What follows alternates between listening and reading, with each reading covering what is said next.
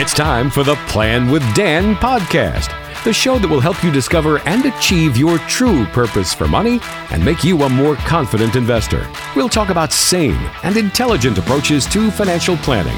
Now, let's plan with Dan. Well, it's time to plan with Dan again. I am not Dan, I'm Walter, but I'm joined as always by Dan Betzel, the founder of Betzel Wealth Advisors, serving you in the greater Columbus area. And on this show, we just try and help you plan for your financial future a little bit better, sharing the tidbits and items that we come across that we think might help you out a little bit. And on today's show, we're talking about Social Security myths, and we're going to tap into Dan's almost 2 decades of experience in the financial planning realm to uncover and bust some of these myths for you. And Dan, before we even get into the individual myths, I mean, we often talk about how Social Security is not a retirement plan. That's really not the central tenet of what's going to get you to and through retirement, but we don't also want to undermine its importance of being an element of your financial plan. It still does play a really important role, right? That is exactly correct, Walter. It was never intended to, be a total replacement for your retirement years, just a supplement. And it is a very, very important supplement. And like any government benefit, it's extremely complicated. Yeah, absolutely. So, there are a lot of moving parts and pieces, and when do you take it and all that kind of thing. So there's lots of complications for sure. Well, here are the top 3, or I don't know if we say these are the top 3. I'll just say here are 3 Social Security myths. We'll take them one at a time for you to be aware of, and they're very common and happen all the time. And so hopefully you can avoid these mistakes that these myths often lead to. Myth number 1, Dan, there's a perfect time to start collecting Social Security. Not true across the board, right? No, that is exactly correct, Walter. Before we get started, I also wanted to say that, if you want to go to my website, you'll be able to download actually about a 45-minute workshop that I did, as well as a booklet, on Social Security and Social Security myths. And I'd encourage anyone who wants more detail either to contact me, I'll send it to you directly, or go to my website and download it. But, it's like any government benefit, it's extremely complicated to understand and to apply to your life. And it would be really nice if it were simple, but it's not. The first thing you have to do is you have to determine what is your FRA, your full retirement age. For a lot of people, it's 65 to 67, depending on when you were born. And then you have to decide, do you want to take it early or not? And if you take it early, of course, you aren't going to get as much. And it's also going to affect the amount of money your spouse would get in the event she's going to also be pulling spousal benefits off of your Social Security benefits. So it's really important to look at things like your unique family situation, your health, your earnings. And as a general rule of thumb, most of my clients are able to wait till their full retirement age, and it's often better for them, but not for everybody.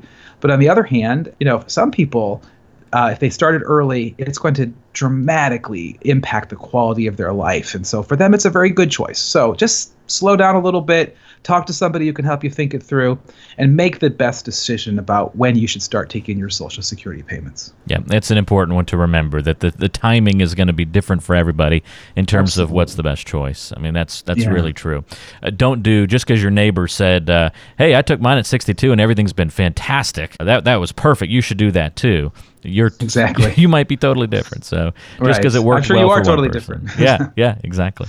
Another myth that's really common with Social Security, Dan, is that Social Security, it's going to run out of money, and you should grab everything that you can possibly get now. We've been hearing that for several years. I know there's a lot of fear around it, and I myself, I really don't try to make decisions based on fear. Whenever I've made a decision based on fear, it's usually wrong. And I know there are times, if there's a fire, then our fear mechanism kicks in. You better get out of the house. But I think for most financial decisions, it's better to take a longer, more calm approach. And here's what I believe. Right? I think that Congress will eventually take the necessary steps that are needed, to shore up our Social Security. I don't think they'll do it until the very last minute. We know that's how they normally work. They continually kick the can down the street. And I think they will continue to tinker with Social Security, maybe raise the full retirement age. Not too long ago, they made a portion of Social Security taxable. I think all of those things are probably going to take place in the future. But I would remind people that, even those that are saying that Social Security is doomed to run out of money, that's not really what the Social Security situation is. Even I believe it's in 2033, they're saying if Congress does nothing in 2033, they're still going to be able to pay over 77%, of all their liabilities. So there's some issues that have to be dealt with. I believe never bet against the United States, even when we have trouble. We have headwinds in front of us. I think we were extremely clever, intelligent people, and we will work this out.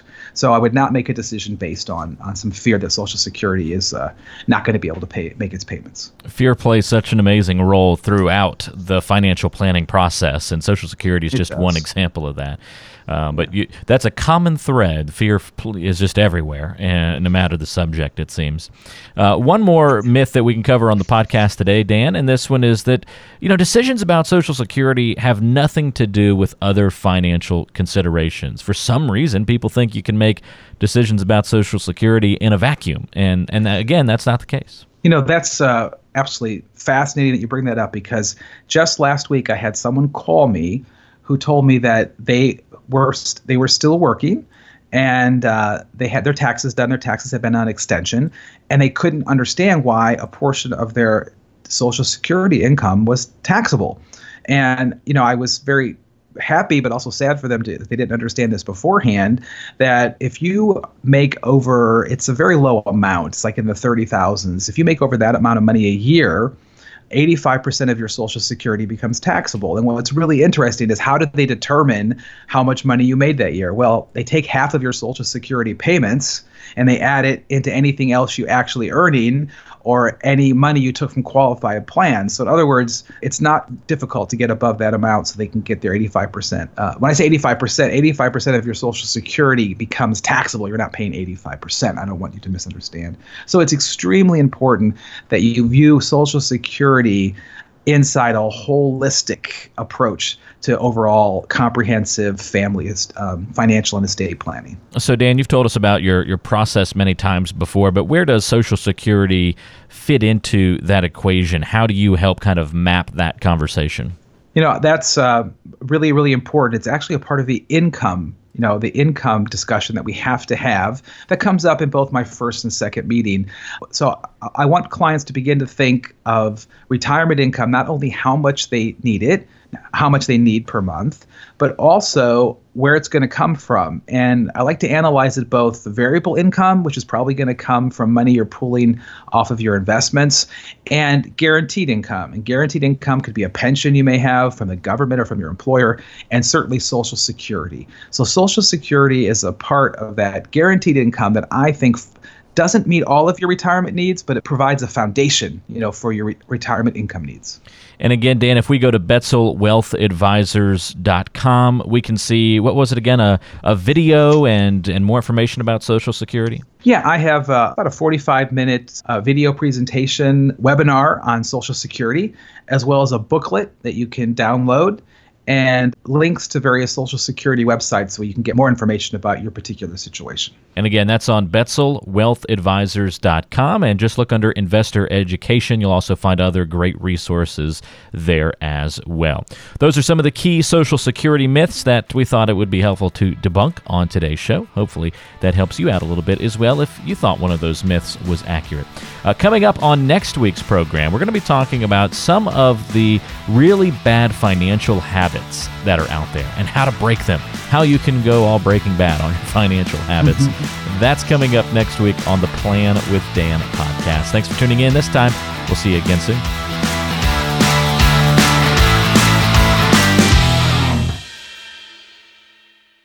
Fee-based financial planning and investment advisory services are offered by Betzel Wealth Advisors, LLC, a registered investment advisor in the state of Ohio.